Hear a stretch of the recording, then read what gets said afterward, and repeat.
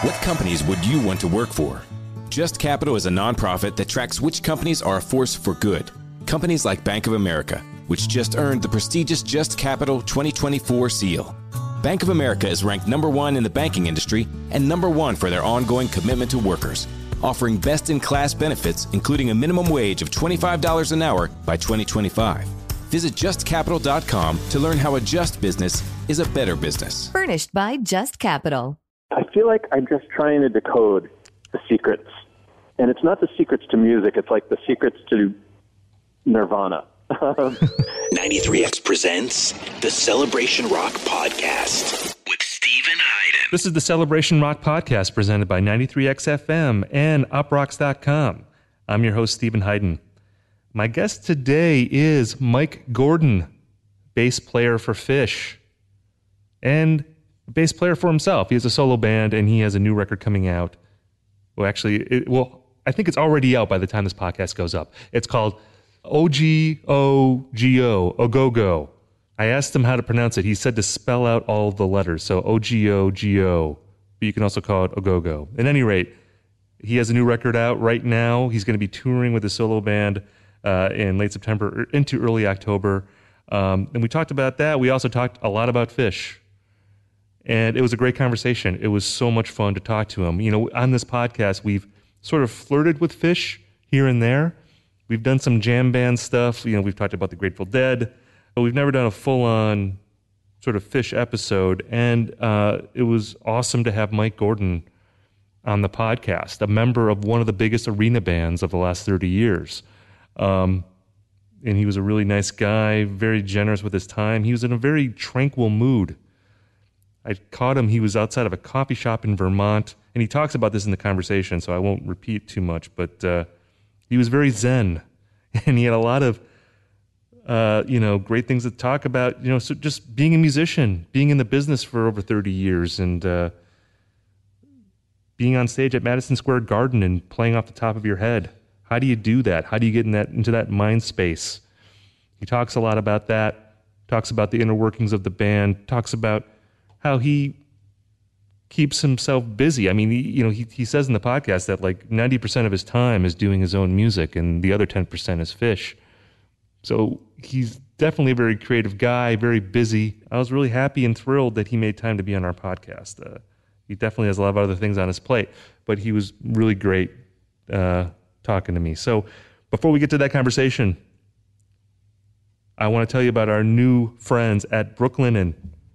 And Brooklinen, we're going to be talking about sheets. Now, sheets are very important. I know maybe you don't think they're important, but you spend a third of your day sleeping. And if you're going to be in your bed for that amount of time, why not put yourself in comfort? Take care of yourself. And with Brooklinen, you can do it at an affordable price. Now, Brooklinen was founded in April 2014 by a husband and wife team on the philosophy that people deserve simple, beautiful home essentials without the luxury price. Brooklinen is the fastest growing bedding brand in the world because people love these products. Their sheets have over 12,000 5-star reviews. That is a lot of 5-star reviews. This is luxury bedding, underpriced. You have to try these sheets today. Now, I love my Brooklinen sheets. I host this podcast, and this is one of the perks. I get sheets sometimes. And if you try these sheets, I know you'll love them too. Now, Brooklinen.com has an exclusive offer just for my listeners. You get $20 off and free shipping when you use the promo code CELEBRATION at Brooklinen.com. In fact, Brooklinen is so confident that you'll love your new sheets that they offer a risk-free 60-night satisfaction guarantee and a lifetime warranty on all of their sheets and comforters. That's right, there's no reason not to give these sheets a try. So again, this is for my listeners. You can get the $20 off and the free shipping if you use the promo code CELEBRATION at Brooklinen.com. Again, that's Brooklinen, BROOKLINEN.com, promo code CELEBRATION. So, Mike Gordon, again, we spoke about a week and a half ago. We were on the phone. He was in Vermont. He was in a very tranquil mood. I think he feels like he's on a high right now. I mean, Phish had a great summer. They played that Baker's Dozen at Madison Square Garden. That was rapturously received by fans, but also by the mainstream media. And the mainstream media has at times been dismissive of this band. You know, in the New York Times, there were several features. You know, Rolling Stone had some really good features on that tour. I mean, it was, I think, acknowledged by a lot of people that a band going out and playing, I think it was about 240 songs over the course of 13 nights without any repeats. That's an accomplishment. I mean, even if you don't like Phish, if you don't like jam bands, you have to tip your cap to them pulling this off. It's a pretty incredible thing. And, you know, Phish has had some ups and downs in their career, but it definitely seems like they've reached a point of stability in their career that is probably unprecedented. I mean, these guys seem like they've been around each other for a long time, and they know how to be a band, and they're playing really, really well. So I think that definitely had an influence on Mike's mood, as well as this solo record that he has coming out that he made with Sean Everett, a very big name in indie rock and rock and roll in general. He produced the Alabama Shakes record, Sound and Color. He engineered the War on Drugs record, A Deeper Understanding. He did the recent Grizzly Bear record, Painted Runes. And he worked on this record, and I think Mike's really proud of it, and I think it's a good record. He has reason to be proud.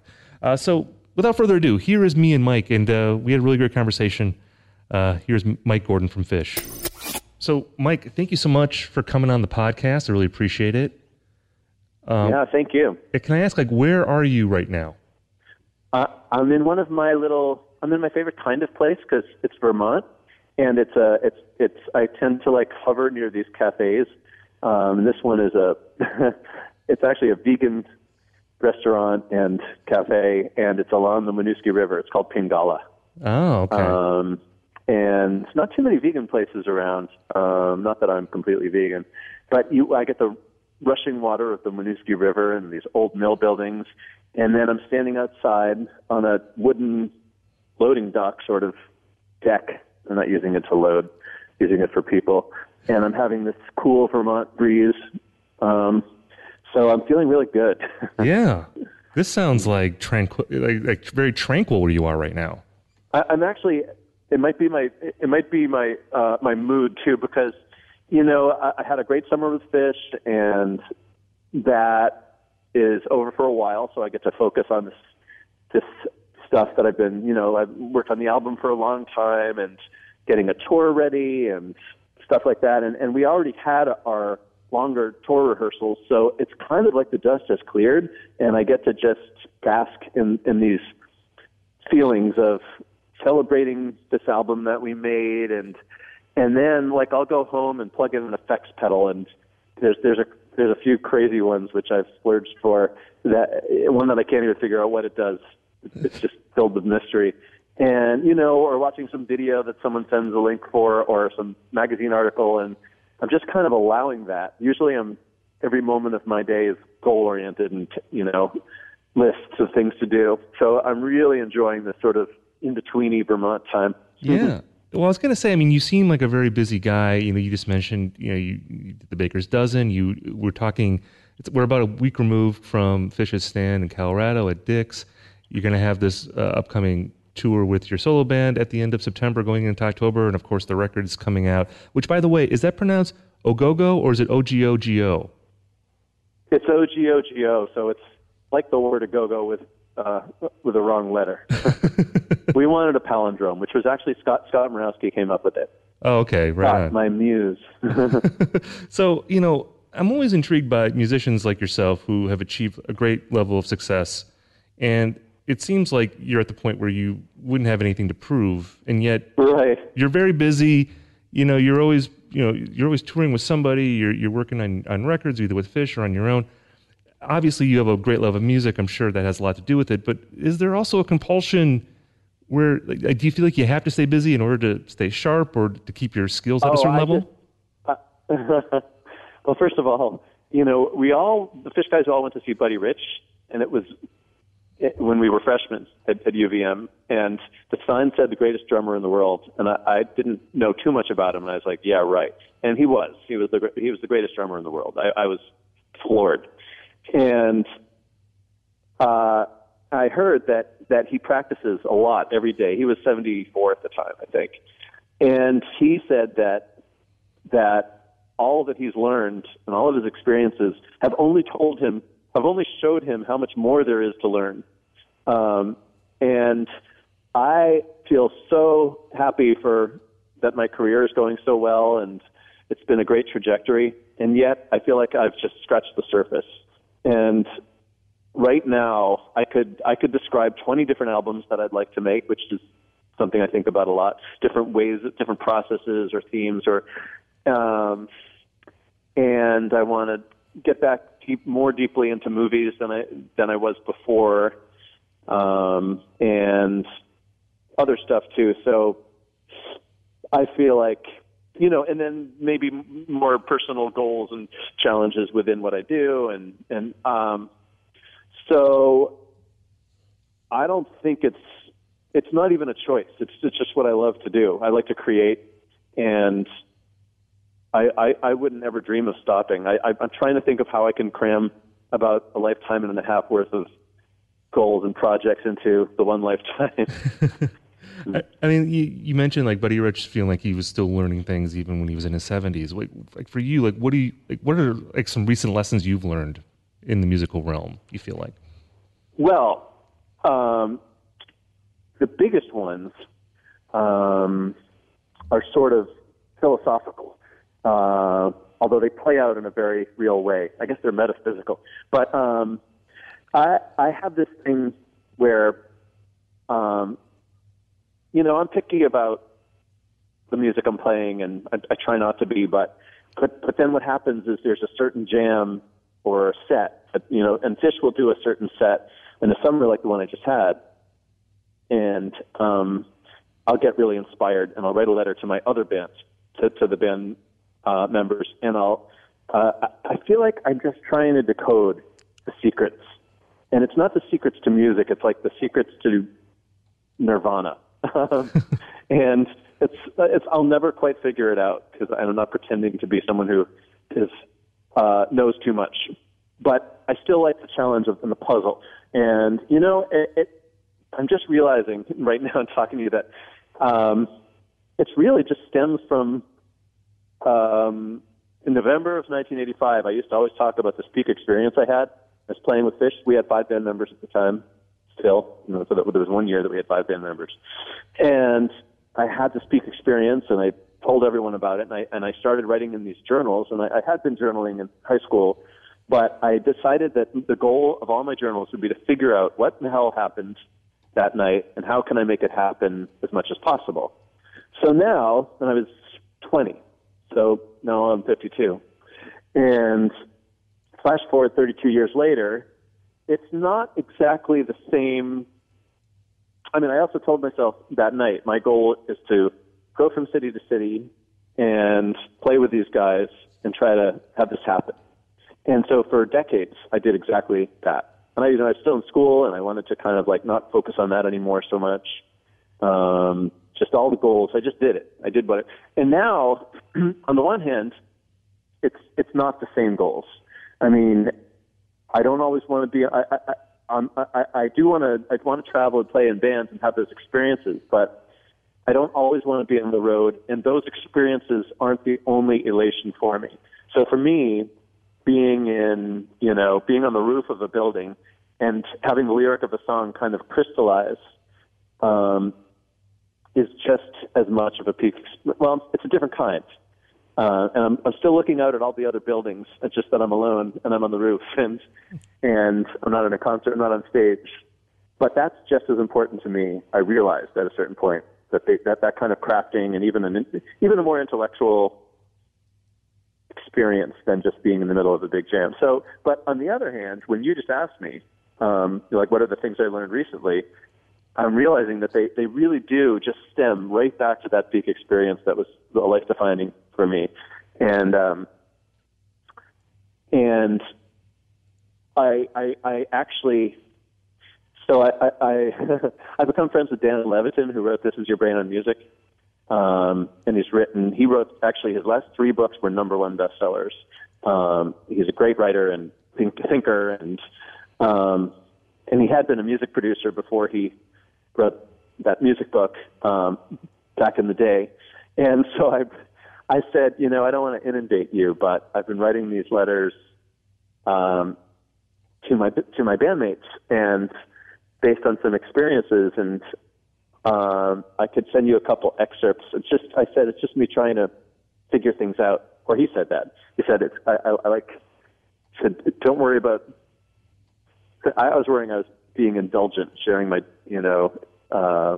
my thoughts from either emails or journal, and he said, don't worry. I like when people try to figure this stuff out in words, and I just picked a couple little paragraphs and sent them. And I I got to reread all of my summer lessons in trying to figure out what I would send him as excerpts.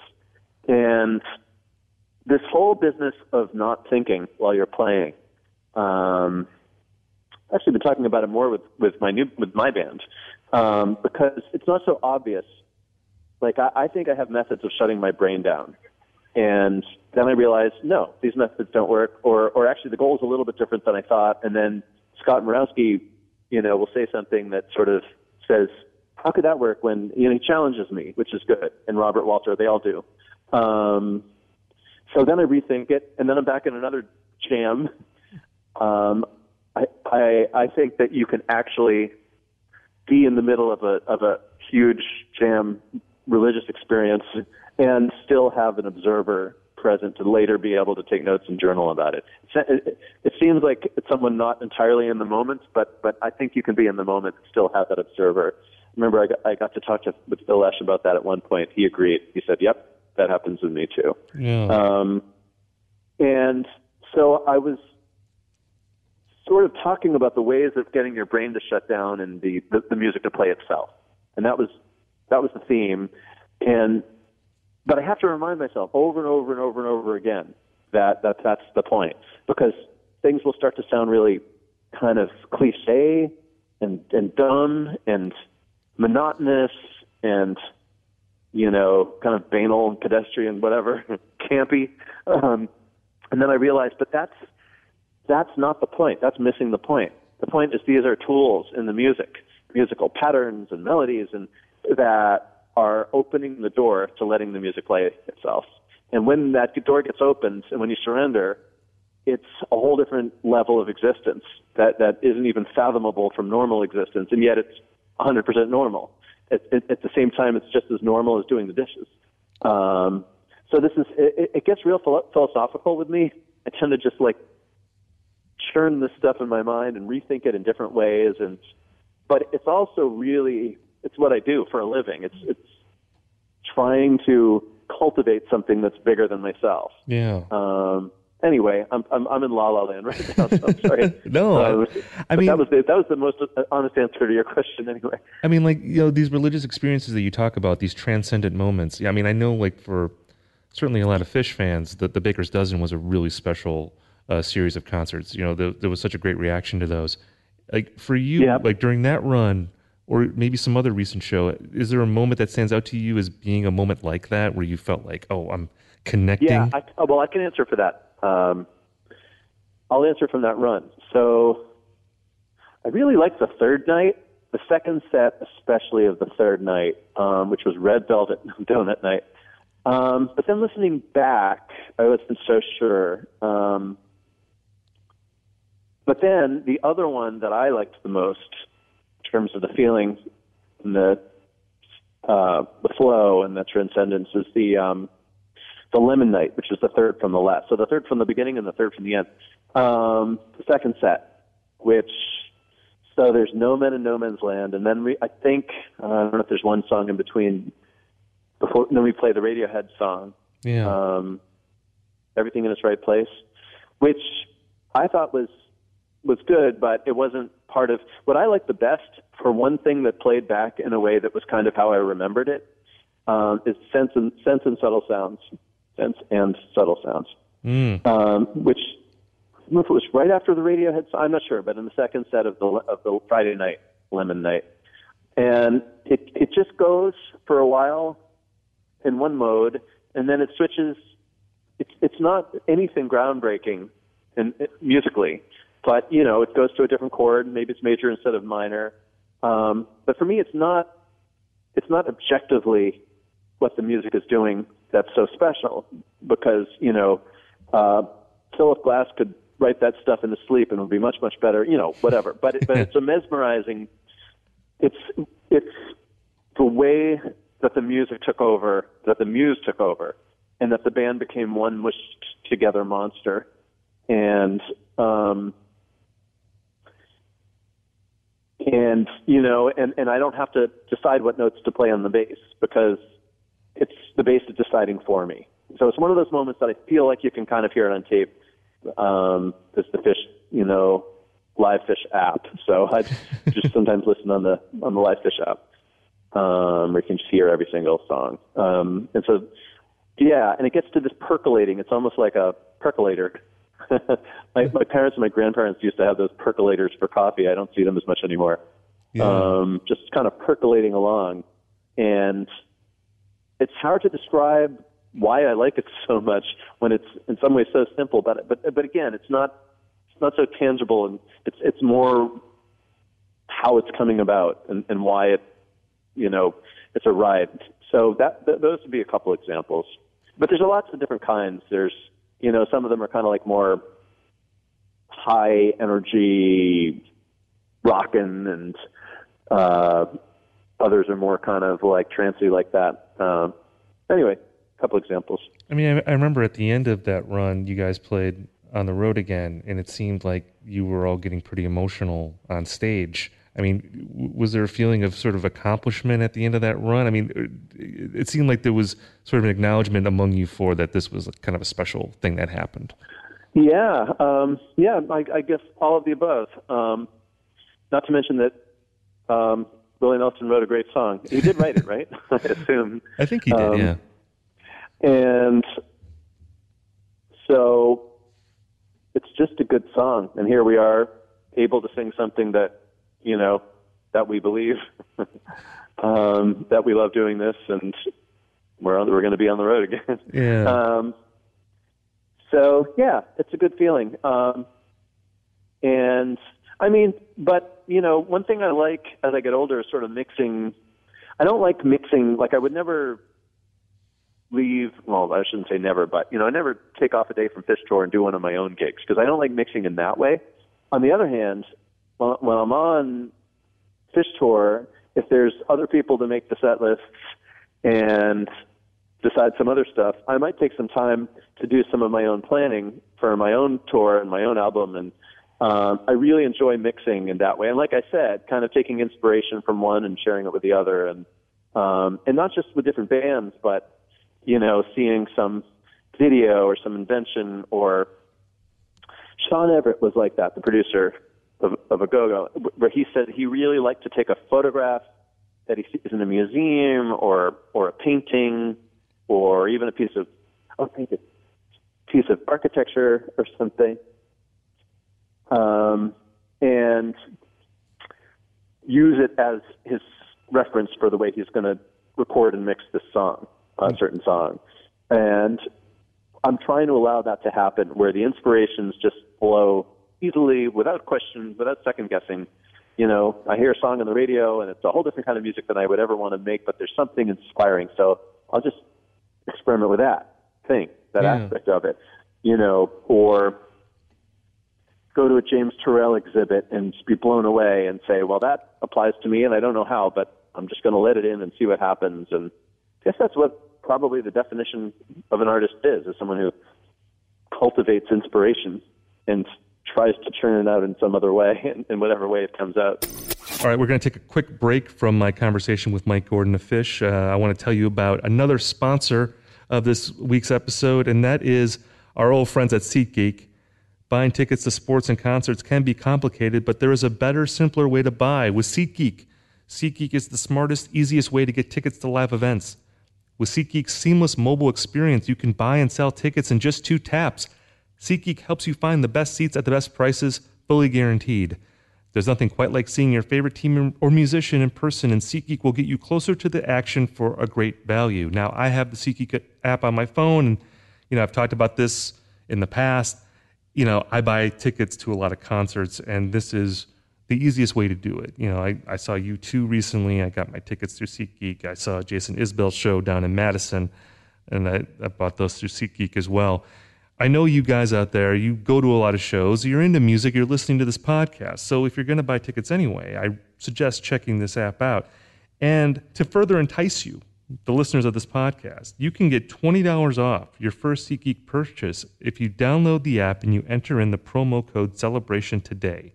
Again, that's the promo code CELEBRATION, and you get the $20 off your first SeatGeek purchase. So if you're going to buy a ticket anyway, why not give it a shot? So again, that's SeatGeek. You download the app, you enter in Celebration, you get the good deal. It's interesting, because we're talking about, before, when you play on stage, in a way, you're sort of pursuing these transcendent moments, trying to connect to something bigger. And for a lot of the people, I think for the people that listen to Phish, like that's what they're also hoping for as listeners, that they're going to hear those moments. And I'm wondering, like, how that experience affects how you make records. I mean, you said earlier that you obviously think in terms of albums, you have like 20 different albums that you want to make. But typically, artists are defined by the albums they put out, and that has never been true of Phish. The live thing is at least as big, if not bigger, than the records you've done. In a way, does that make it more relaxed when you're making an album? I mean, like I think of like a band like U2, for instance. They spend years making a record. Mm-hmm. They're crafting it like it's this grand statement. And I'm guessing it's not necessarily the same with you. But how does that, that sort of flow of music, that in the way that people listen to you, does that affect at all how you work in the studio? Rephrase that one time. Does what affect that? Well, the idea that that like when the people that listen to your music, they're going to focus as much on the live recordings of what you do as they do on the records. That, like, I think for a lot of bands, they're defined by their discography much more than their live work. Whereas with the music you make, people will remember a concert from 20 years ago that they love and they still listen to. They might listen to that as much as a record. I'm wondering if that affects at all how you approach working in the studio. Yes and no. I mean, see, for me, well, just to take it on a little tangent, I mean, this peak experience that I can have on stage, if my daughter and I, and she's 8 now, and if we're walking in some town, we're exploring and looking for a place to play chess, which we do, and the sun is kind of setting, and it's been raining, and there's some little craft store, and we check out, that's a peak experience too. Right. And so is being in the studio. There's different kinds of peak experiences, but being in the studio where we recorded Q Division, it's not just the moments in the songs. It's the fact that they have these colorful couches and skylights with streaming light and colorful vintage keyboards that I've never heard of before that they keep bringing into the room and Robert keeps using. It's the whole experience, and the people that are visiting. Jill Goldman, my old friend from grade school, came a few times, and my mom and her partner came a few times. It's the whole scene. It's kind of magical, like sort of hovering with this creative purpose, with friends and so.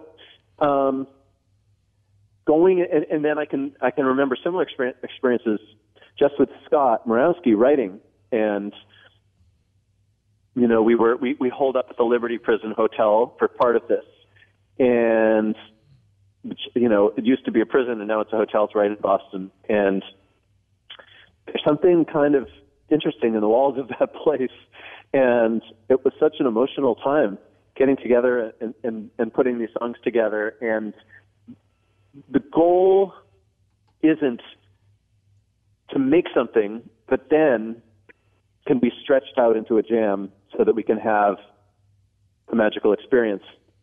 That might happen, and it'd be nice if it did, but that's not the goal. The goal is right now, right in the second, is us, even if we're just working on a lyric, living in our moment and enjoying our moment fully.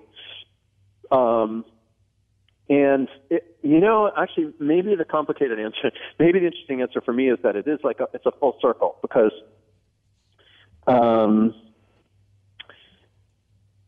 sometimes these jams go for 10 minutes, and then they settle on something interesting. Yeah. And that sounds like a new song, not the whole jam, but just that thing after 10 minutes that goes for 45 seconds. And or for 2 more minutes. And some of the songs on this album are exactly that, literally that. A couple of them are actually from live moments. Yeah. But even the others are trying to say, okay, well, we're going to skip the 10-minute journey, and we'll save that maybe for the stage or for the practice room, and then we're just going to go to that part that was what we found, the new pattern, new melody or rhythm, and just kind of have that put that on. It doesn't have to be long. It can be short because we're going to climb right into it, right at the apex of what came to us. So we kind of did that, and so for me, it's not about,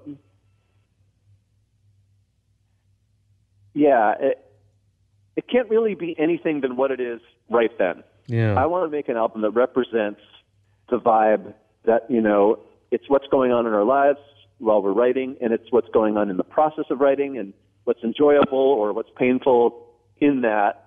And I feel like if we can put that into an album, that it doesn't matter if we make 20 albums, it doesn't matter if it's the definitive U2 album of all time, or if it's just a random thing that's a little quirky. I don't think those things matter too much if you're true to yourself along the journey, if we're true to ourselves. So maybe I'm still answering in kind of like I'm still getting a little philosophical, but no, I mean, I mean, if I'm hearing you right, I mean, it seems like for you that the process is a big part of creating music, and like you said, the journey, the idea that you are on top of a building, you have an idea for a song, and then you're gonna like follow it through, you're gonna record it, and then maybe you're gonna end up on stage. It's not like the people applauding at the end. It's not necessarily where the song ends up. It's like the act of creating it is what you're after. Well, I also think that if people see, one thing I think people like about Phish is they see people on stage that get along and and enjoy what they're doing. Yeah. And that comes across in a big way. And sometimes I'll have a gig that I just don't like. And, this is a common occurrence in my business where the fans will all say, because I've heard this from other people in other bands, but the fans will all say, that was so great. That was the best. Recently, I'm not even going to say which one it was, but there was a night where I just didn't feel it at all. There's always going to be some good moments, and it's not that it's terrible. It's just that I don't like it too much. Not my favorite. And the fans said it was their favorite show, some of them, of all time. And then some people said, well, that's good. At least you reached people and moved people. But selfishly, that's not good enough because if I don't enjoy what I'm doing, then I can't keep doing it, or something has to change to do it differently. So it's selfish to say, if I can move people and I don't know, entertain them or help them in some way, I do want that.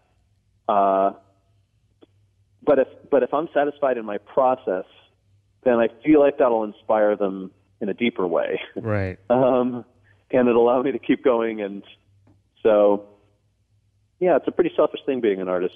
But I think that's the commodity. It's inspiration to be inspired by someone who likes what they're doing and is being fruitful in that way. Right. Oh, I want to go back to Sean Everett. You mentioned his name earlier, and Sean, of course, produced your record. And for people who read liner notes, Sean's name is appearing everywhere lately. He worked on the War on Drugs record. He worked on the new Grizzly Bear record. I first heard about him because he won a Grammy for engineering the Alabama Shakes record, Sound and Color, which is like, I think maybe that might be the best sounding rock record of the decade. It's just an amazing sounding record. It's pretty amazing. Is that how you can read? There's a thing online about how he made it, and it's astounding. Where one song might have 700 tracks, and they get turned off because groups of tracks are just experiments, but endless experimenting. And he's just so giddy and creative and kind and experimental. He's like sound and music for him are like just a big, huge sandbox for a little tiny kid who happens to have incredible skill as well. With all the experimentation with microphones and old broken instruments and keyboards, and there's just as much that goes on with his hands moving at lightning speed across the software, and hundreds and thousands of plugins in Pro Tools. And one time I came in and I said, okay, we did this experiment where we turned everything off except Craig's voice. Craig is our percussionist and does some singing for a few bars, and it was a good thing to do. So let's keep that. It was good. However, it's a little bit, the one keyboard that we left in the background is now a little bit too plain sounding. So could you just screw it up a little bit? And he said, sure. And I've never seen this before, but what he did was he went onto a track. He went on the track on Pro Tools, and, you push these buttons and you can see the plugins, which are different sound shapers. And there's thousands and thousands of plugins on a typical system. So he closed his eyes and he squeezed the mouse and he pulled up the plugin that he didn't know what it was going to be, and he turned it on. And then he did that 4 more times, all with his eyes. I don't even know how he would know what, part of the screen to go to with his eyes closed, never mind being willing to go with that. And when he got the 5 on there, it was perfect. There wasn't the need to second guess. So it's just kind of like the degree of playfulness and surrender, and it was an absolute life-changing experience for me. I had to call home and talk about it. I even called Trey. I wasn't going to bother him because he was doing his own thing, and I was like, okay, I'm sorry. I just have to tell you about working with Sean Everett. I mean, it sounds like you're describing a Jedi here, like at his computer, like with the blast shield down or something, and you can just kind of figure out where to go. Yeah. It's nice to see when someone can be so skilled and so, and like I said, his left hand moves at lightning speed where it's a blur. And you have to do that in the modern age because if you're slow at all and you can't keep up with the number of ideas and possibilities that happen in the digital world when you're making music. So to have someone so skilled be so free it's such a beautiful thing. I was searching for a producer, and then all the signs started pointing to Sean, and it wasn't even it was like the universe telling me, go around a corner and there's Sean's supermarket or something. Not literally, but that's what it was like. And I called him, and he was doing 3 albums at once. 2 you mentioned, plus Broken Social Scene. And he hadn't heard my music. He had never even heard Phish before. His friends like Phish and stuff, and I thought he would have to here's some demos, think about it for a couple months, wait till the dust clears, and instead he said, yep, I'll do it right away. And I don't even know why he was so, but he did.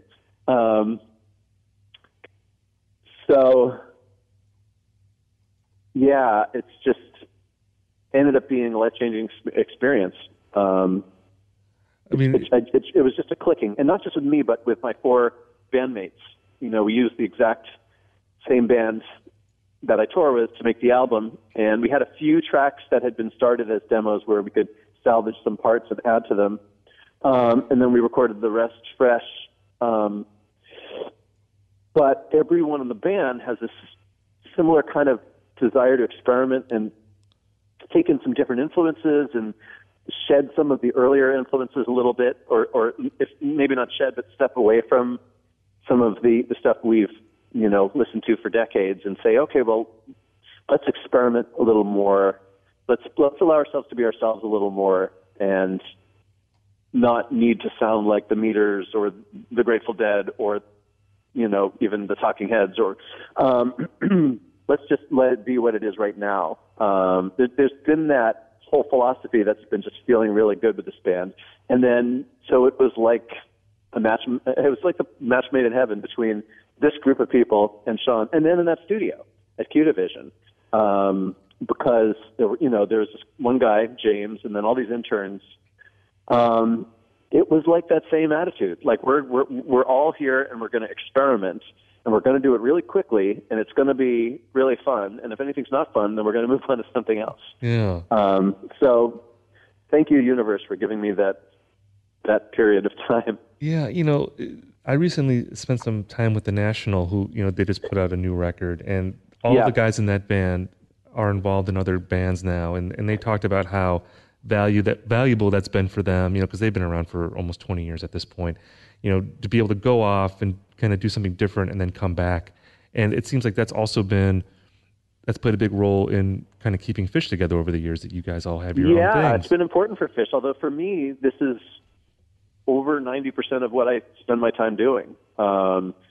So it's not like going to something that you do for a month and then maybe you'll do it again or not. It's kind of my main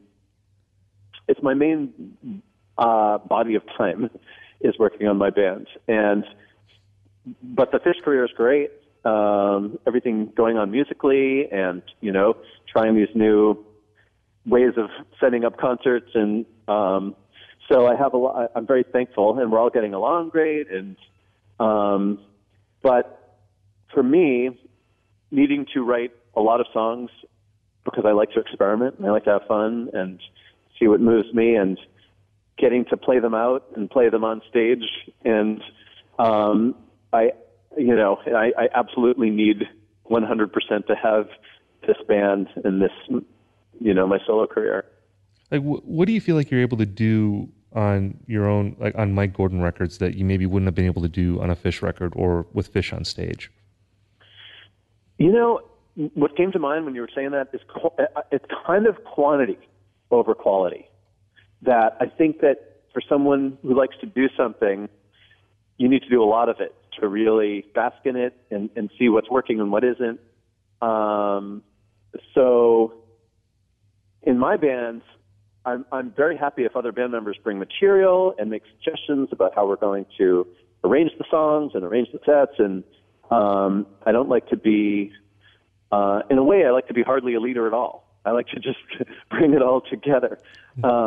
But I do really I enjoy being an integrator of different systems and different people, and I just need to do a lot of it. So with Phish, it's already done. I can make suggestions, and any kind of song that I want to play, Phish will do. And they encourage me, and, there's different kinds of songs that I brought to the band, and any suggestions, there's a lot of openness. But there are people to be dreaming up these ideas and making these decisions already.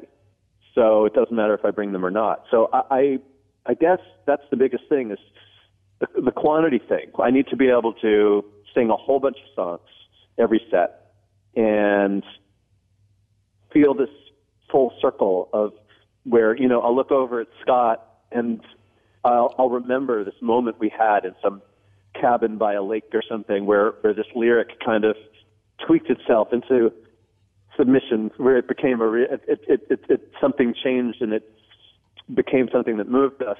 And I sort of flash back there and I look at Scott and I think, here we are. We did that together and this thing germinated and now we're on stage and we're finding, whatever about that is in our hearts that we can sort of put out into the room. And so I really like that. Trey and I did a thing in 2006 while Phish was broken up where we wrote together a little teeny-weeny bit. And the Phish guys have done experiments with writing together a little bit. But I think in terms of having room for a huge quantity of creativity being allowed and being needed, that's what happens in my solo career. It's no specific kind of thing. I guess another thing happens that there are just sorts of rhythms and patterns and grooves that different people like because of who they are. And so I have those. And I guess with my band, I get to play a much bigger role in kind of selecting a bunch of those, just stuff that has, as a bass player, I think in kind of the engine room of music a fair bit of the time. And, if there's a certain kind of groove that's very fast and very syncopated, I might not enjoy it so much. Or if it's kind of plodding and very kind of like slow and simple. Sometimes I don't. I love a lot of simple rhythms, so that's kind of coming out wrong. Yeah. But, but it's not even worth putting into words. We have our taste. So I do appreciate getting to kind of align that a bit. But, Scott Moravsky will bring one of his songs or a cover song, and sometimes at first I'm not sure, but I know that if he's inspired about it, I know it's going to be great, and then it becomes great, and I'm really glad that he brought it. So there's certainly room for, I don't know. Did I answer the question? No, you did. I mean, I'm just wondering, is it ever jarring? Because you said you're 90% of the time working on your own music, and then you're in Phish the other 10%. Is it ever jarring to go from your thing to the machine that is Phish? It is jarring, but not too jarring. I mean, it's been 34 years with Phish, so climbing back in is pretty comfortable. I would say it's more some specifics. Well, one example that comes to mind is with my band, we use, this might seem little, but it's actually pretty big. With my band, we use in-ear monitors shoved into our ears. And the Phish, we don't and never will. It's actually taboo. Why is it taboo? Well, it's a long story because there have been a lot of conversations, but the overall band together feels, it was said at one point, and I don't even know who said it, but, someone was dabbling in either earplugs or in-ear monitors, and it was said that in-ear monitors ruin music. It was theorized that in-ear monitors hurt the Grateful Dead, even maybe more than Jerry Garcia's drug addiction. Now, if any of my friends that play, they wouldn't agree with that. But who knows? These are just theories. But because music is supposed to, I'm paraphrasing whoever might have said it, but music coalesces in the air. Right. And sure, it's different out front than on stage, and different parts of the stage are different, very different, as you walk a few feet left and right. Resonances are different, but still, it's coalescing in the air. So it's been fascinating for me because I just decided I'm going to go for it. I'm not going to be scared on my own. I just want to experiment with it, and I'm still on board. And I don't think that it ruins music, that they ruin music, or that they make improvising more difficult. In fact, when we put them in, there's a clarity, and there's a consistency from night to night. So, a venue that's booming, now it doesn't matter so much, and there's plenty of ambience that comes into the ears. But the cool thing is that this little bubble that's, I guess the fear would be that everyone's in their own world. They're hearing different things. But people are hearing different things anyway, whether you're standing in front of the bass amp or somewhere else. Or I think it's cool to, get in this bubble, because this bubble is actually the band, and it's actually the room. And even the crowd is in that bubble, but it's kind of encapsulated into a bubble around your head. And there's something I like about that, because it's like climbing into the dream. And then with the things that are clear, and, I see that I'm going to have to go in a minute. Anyway, the way it makes it easier to sing and to control the volume. But there are some technical challenges. And with my band, actually, we now someone who's on Phish Tour also works with Beck, a keyboard tech, and he said that Beck brought in someone who is Taylor Swift's monitor engineer, who is, a leading sound person in the industry. And so I've been talking with him, and I want to get some more. I really like to be resourceful, and I worked with Dan Healy, who was the Grateful Dead's sound person and innovator for 25 years. Spent some time with him doing stuff, and I really like to try to push the limit of what we can do in every way, technically and musically. And so I'm going to work with this guy, because I think the in-ears can. I think I'm doing some things wrong, but I think that the payoff, there's still a big payoff. It's very interesting. Yeah. Music is all hearing. Improvised music is, what you hear is more important than what you might think to play. Right. You're only playing what you're hearing. And then to screw around with that, with a technology that's very, very different, is more than scary. But if you don't take risks in this life, then you can't get very far. Yeah. So I like the challenge. Around the time of the Baker's Dozen, I wrote this thing about how I recently became a Phish fan, in the last 5 or 6 years. And the big thing for me was that the band was so much fun to follow because every show matters. In that, in a way, like when you guys are on tour, it's like following a sports team. There's like a new 3-hour thing that you can enjoy every night, and it's different, and it's just a different way to follow a band than is typical for most bands out there. And I'm just curious, and I don't know if you have an opinion on this, like why more bands don't behave this way, where they treat every show like a distinct event, and they make it available to people to hear almost instantly after it's over. Do you have any thoughts on that? I think people have different intentions. Bruce Hampton, who passed away recently, used to talk a lot about intention. It's ironic, though, because lately in my philosophical musings to my bandmates, to my own bandmates, I've been saying how I want to take away the intentionality so that the muse can play the music. And so that word intention is a very loaded word. It can be used in different ways. But in terms of having, well, you could say the right intention or pure intention, or just saying, what are your intentions? And it varies so much. But I guess one big varying, like in Nietzsche's Birth of Tragedy, and comparing the Dionysian ethic versus the, how do you say it, Apollonian? Yeah, it's close enough. Apollonian is more like an opera, where you are able to very carefully craft a performance, and every moment of it is composed and it's contrived, and there's something, there's something beautiful in that. And I was explaining to Tessa, going to Justin Bieber or going to a huge pop show, Tessa's my 8-year-old, she's never gone, but it's an incredible experience because there's 9 video screens, and the videos are, made by a top Hollywood director, and there's 20 dancers and a big band, and there's scaffolding, and Justin's up on the scaffolding, and he jumps, and now suddenly he's hidden, and it looks like he jumped into the video screen, and now he's swimming underwater, and he's swimming away from the paparazzi. But this is, a really high, and he's dancing for 2 hours every moment along with his songs. It's a really high level of human accomplishment, and it's hard to look at that as being lesser in any way than going out and saying, often the best Phish moments these days are saying, we're going to be on this one chord for 15 minutes, and that's it. There's not going to be like tricky soloing, more playing is going back.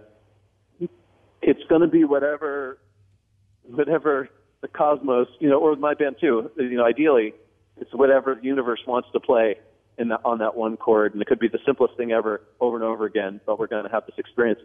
That would be more, I would say, like the Dionysian ethic. So I think that what you're describing is, a lot of bands play the same set every night, and the intention is just so different. But I guess I wouldn't really judge someone for having one or the other or different varieties, and it's probably a more complicated answer. I think that's what it would come down to, though, is looking at, what is the intention? Is it? Although, where did I see recently? I know. There's this. Okay, I'm going to say one more thing, and I realize to go on late now. Simon Sinek, he's this inspirational speaker you can see online, and he's a corporate consultant. And I love watching him speak because he's very articulate and very charming and inspirational. And he was, so you can see this online. One of the things, many things, of the things online that he's talked about in one of his seminars is he makes this chart and he puts the why in the middle and then an outer circle with the how and then another circle with the what. He was saying, like, all the computer companies tell you, I have this new computer that does all this stuff, and this is how we did it, and we put it, and that's going from the outside in. He said, if you want to be true to yourself and have a product that's successful, you're not selling what the product does, you're selling the why, and put the why first. And that's why Apple Computer is so successful. They're saying, well, this is what we believe in. We believe that we want to think outside the box, and we want to innovate, and that's what's important. And by the way, we happen to have all these different products, and people want to buy all the products because of the why, not because of the what. Right. And I've thought a lot about that and how it applies to my life, but I think it applies pretty big because that peak experience I had created a very definitive why for me, which is we can get onto this different plane of consciousness where we're all connected and we're feeling something where we're both that's both unlike anything that we've felt before in our lives, and also very normal at the same time, and very personal and real. And that's the why. And everything else just, but you need to have that without having great songs with great lyrics and and meaning, would just be sort of surface level. So it's more complicated than just saying, okay, we're going to go do that. So I think maybe that's what you would see, is you would see people thinking a little backwards sometimes, trying to put the what first rather than the why. But I have to run. So those are great questions, though. I appreciate your time. Hey, I appreciate you, Mike. Thanks again, man. Take care, and good luck with the record. Okay, thanks a lot. All right, that was me and Mike Gordon. That was a lot of fun. He was a very chill guy. He was definitely getting into some metaphysical realms there at the end. It was fascinating, though. I mean, Phish to me is a very fascinating band. They're a great band. I've really enjoyed getting into them in the last several years. But, it was great talking to Mike. He had a lot of great insights into how that band works. Guys, thanks again for listening to this week's episode. I want to give another shout out to our sponsors this week, the good people at Brooklinen. This was their first episode, so thanks for sponsoring us, guys. And of course, SeatGeek, our old friends. So definitely take advantage of those deals for Celebration Rock listeners. I also want to thank you guys again. I say this every week, but I mean it. Thank you for listening to the podcast. You make this podcast possible. The fact that you talk about us on social media, that you tell your friends about us, that you leave us reviews, all of these things make the podcast possible. So thank you so much for doing that. All right, guys, this was a great episode. I love talking to Mike Gordon, but next week will be great too. So guys, thanks again for listening, and we'll look forward to talking to you again next week.